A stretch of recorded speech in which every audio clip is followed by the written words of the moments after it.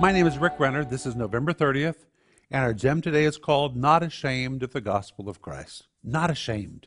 You have no reason to be ashamed of the gospel of Christ. Why in the world would you be ashamed? And the Apostle Paul tells us in Romans 1:16, "For I am not ashamed of the gospel of Christ, for it is the power of God unto every one that believeth." You have no reason to be ashamed, especially when you understand the gospel is the power of God to everyone that believes. This word power, the Greek word dunamis, it describes an advancing army with great power, great might. For him who believes, the word believes, the Greek tense means him that is currently believing. It's not someone who believed in a creed many years ago, but it's a person who's using his faith for something right now. If you're believing for something right now, if you're believing the message of the gospel right now, your faith ignites the power of the gospel, and the gospel's power comes to you, the power of the Holy Spirit, like a mighty army to conquer whatever your foe is.